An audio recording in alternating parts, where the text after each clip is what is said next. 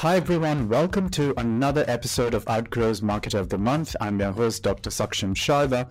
I'm the creative director at Outgrow.co. And for this month, we're going to interview Jen Spencer, who's the CEO of SmartBug Media. Thanks for joining us, Jen. Oh, so glad to be here. So Jen, we're going to start with a rapid fire round just to break the ice. You get 3 passes. In case you don't want to answer the question, you can just say pass, but try to keep your answers to one word or one sentence only, okay? Okay. All right, so the first one, at what age do you want to retire? Maybe 70? Okay. How long does it take you to get ready in the mornings? 45 minutes. What item is worth spending more money on? A really nice handbag. And what is one thing you regret spending money on? Pass. What movie do you enjoy quoting the most? Elf. Who's your favorite Disney character? Pass. What are you most looking forward to in 2023? Continuing to grow SmartBug and hire more people.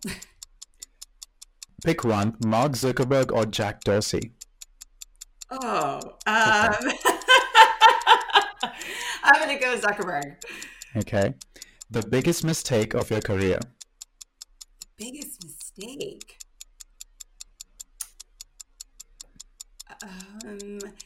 Not trusting myself. How do you relax? Good scotch and Netflix. How many cups of coffee do you drink in a day?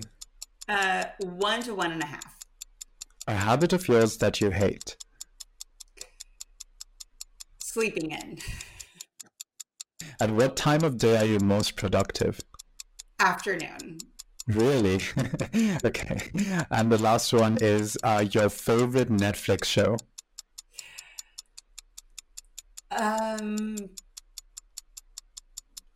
There's so many. I think The Queen's Gambit was that was amazing. Okay.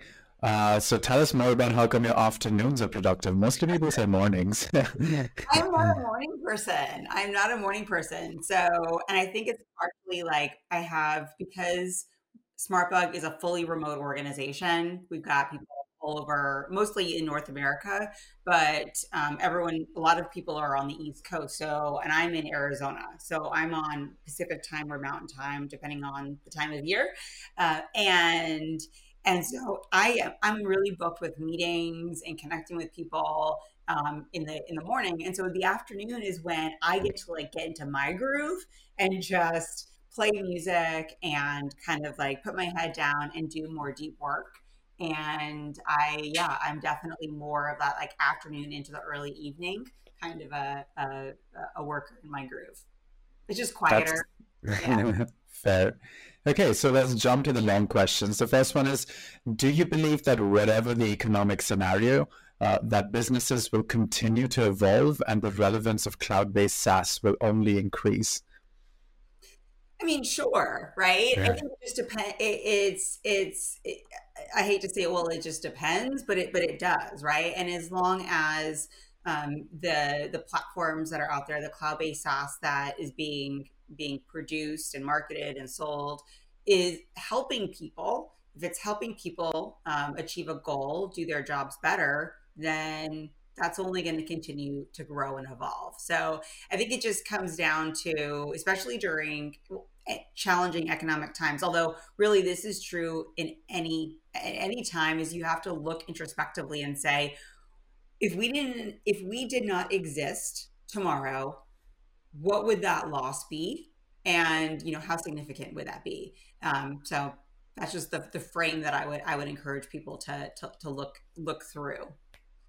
And how would you put that frame for your own company? So if your company didn't exist tomorrow, tell us the loss there would be, as an example. Yeah, we're a SaaS company, but we do support SaaS companies. And so I think about our clients. And we have, well over 100 clients that are depending on us each and every day to help them achieve their revenue goals. And we're working very closely with them and owning their goals as if they were our own. And so it would be extremely traumatic for those clients and all of the entities that those clients serve, all of those clients, kind of customers, and whether they're current or future customers and stakeholders. So if we didn't exist tomorrow, a lot of people would not be in a good place. So you mentioned remote culture. So what is your take on remote culture? Do you believe that long-term remote work will have a negative impact on work culture or not? No, I don't. I mean, I have to say, prior to coming to SmartBug, I never worked in a fully remote environment before. I traveled a lot, so Mhm. I worked from lots of hotel rooms and conference rooms and coffee shops while I was out and about. But I always had a home office to kind of go back to. But I also managed teams that were hybrid, and that was really challenging. So I really feel for all of those team members and managers who are embracing hybrid work. I don't think I think it can work, but I think it comes with its own unique set of challenges. But at SmartBug, we've always been remote. So we've been around for 15 years now, and from day one remote, and we will always be. And it was the first time I had worked in a remote environment, and I was really scared because I'm a get in front of people, build culture, like feed off of the energy in a room kind of person. And I was really worried about that. But because we built our culture with intentionality of knowing, okay, we're remote, so, but how do we build connections with each other, and how do we what do we need to do intentionally to make sure that we've got that company culture that we want? Because we've done that, we have a very, very vibrant culture, and people at SmartBug know each other far better and are far more connected than teams that work together in the same room, right up next to each other in other companies that I've worked at. So I'm excited about it, but it doesn't mean that everyone's going to succeed. It means, it's you have to look at what is your company, like what is your business, what do you do, how do people collaborate with each other, and are you going to make the investments that you need to make in the way that those teams actually function? And you can't just phone this in. Be successful that way. And so how about your clients? Are they also very remote-y or hybrid-y, or what's up with them? Yeah, a mixture, right? We've got clients who are all in office, uh, companies. We have clients who are hybrid. We have some that are leaning into fully remote. So a little bit of everything. But I will say, all of our clients, I mean, they know that we are completely remote. So we already know that they're comfortable with that. And so it's something that pre-pandemic used to come up here and there, right? Some people would have a hard time picturing, how can you actually get work done? How can you be really collaborative when you're not all in the same place? And for those people, they might end up choosing an agency that's local to them, that can meet with them in person and have that in-person FaceTime. But post pandemic, now it's everyone's eyes are opened a little bit more, and like, okay, like this, maybe this does work. Okay. So I think our clients are happy that we've got talented people, and they just want the work to get done, and they want to hit their goals. And then for as far as their own business, that's really unique to them. And so where would you say is the best way to transform your customers or your clients into evangelists for your brand in general? Well, I think it starts with just doing really good work for them. So doing what you say you're going to do. And I know that sounds like table stakes. To me, that's table stakes. Do what you said you were going to do. Unfortunately, there are a lot of marketing agencies that don't do what they say they're going to do. So we never want to be one of them. So we always want to make sure that it's when we bring a client on, we want to really make sure that we believe we can make them wildly successful. So it means we've got a pretty in-depth discovery process on the sales side of things, because if we don't think we're going to be able to help somebody, it's not going to benefit either of us, right? For us to take on that client, that short-term kind of win is not really a win. So that's the first thing, is really making sure there's good fit, and we think our intelligent inbound methodology is going to help them. Then it's really understanding their business and dedicating the resources up front to really making sure that we've got, good synergy.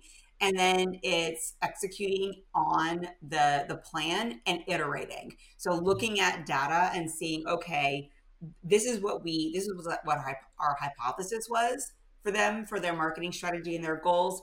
Here's what we're actually seeing, kind of as early as we can. What are the results we're seeing, and how do we want to adapt? And if we do that, and our clients hit their goals, then our clients leave us reviews in third-party places. They serve as references for us, and they champion our content on social media platforms where we know we're attracting other potential customers. So it all comes down to doing really great work for our people. Again, speaking of the kind of work that is done nowadays, do you believe that for startups and specialist apps, integrating with the leading platforms in their category has become a must-have, not nice to have requirement in order to win customers?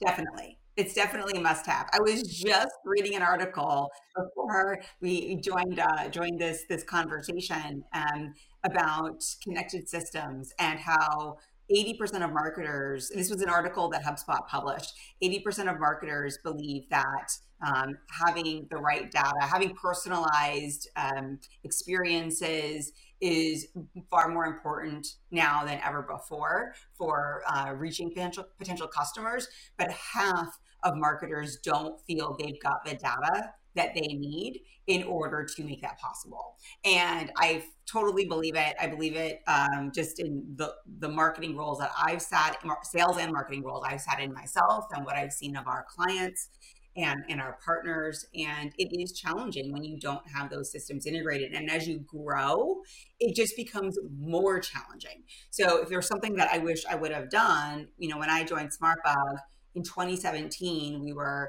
28 people. Today, in 2022, we're over 175 people, just as like a frame of reference for size of growth.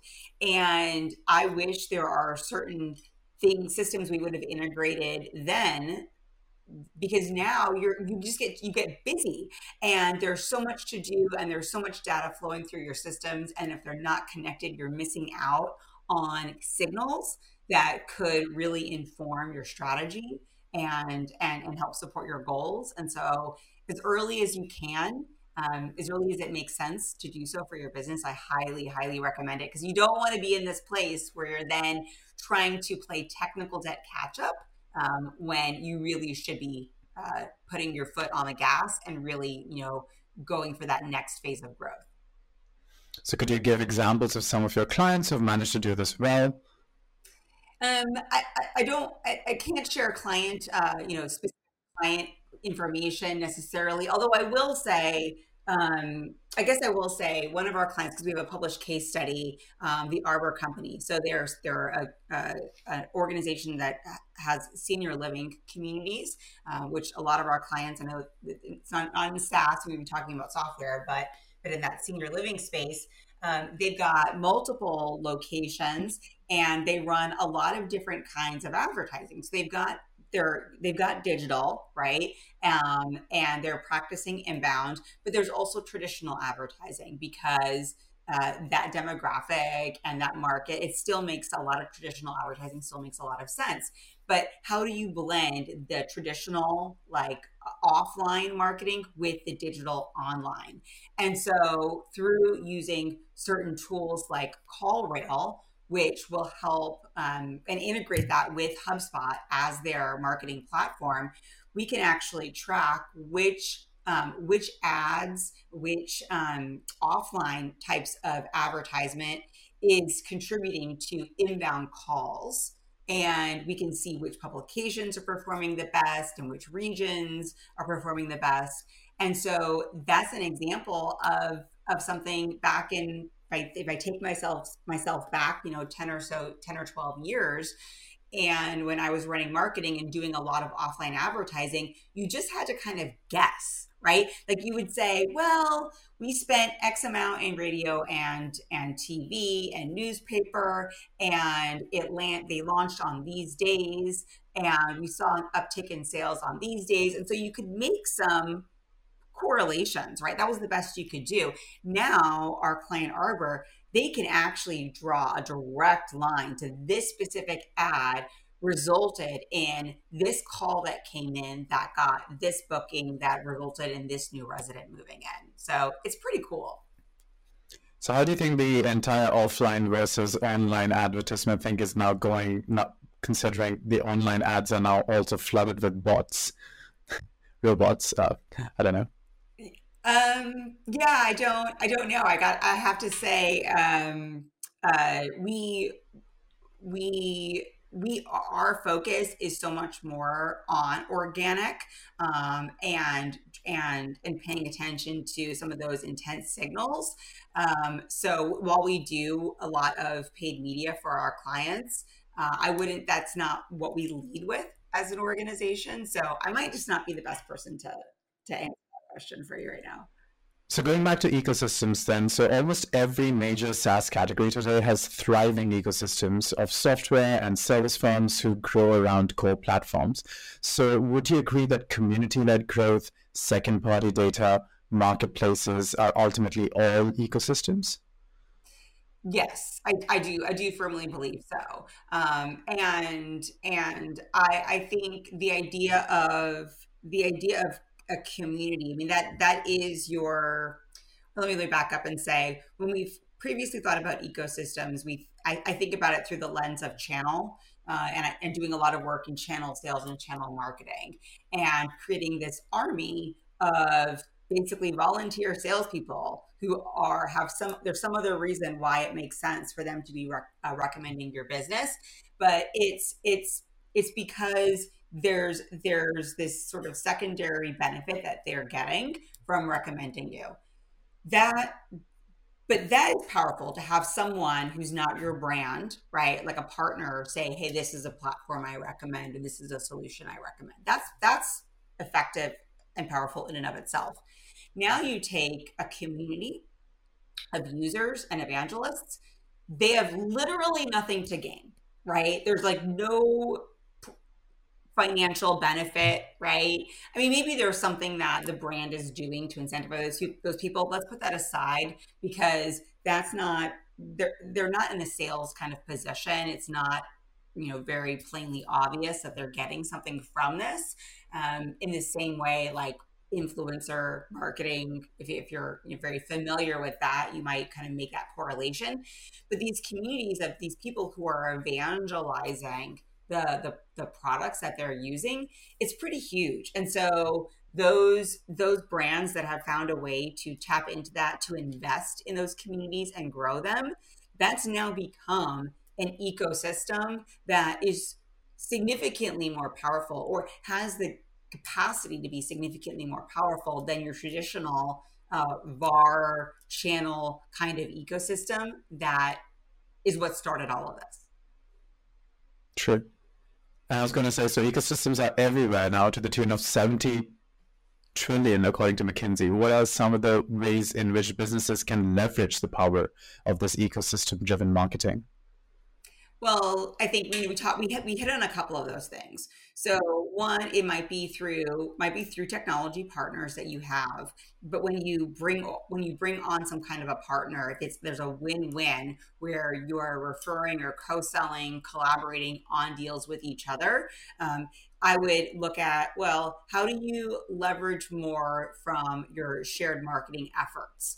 And how do you layer your editorial calendars, your campaigns together to do more together, right? We've got countless examples of you go alone, you do something alone, right? You can be successful, but if you partner with someone else, how that compounds, and 1 + 1 = 3, not 2, right? So we've seen that happen.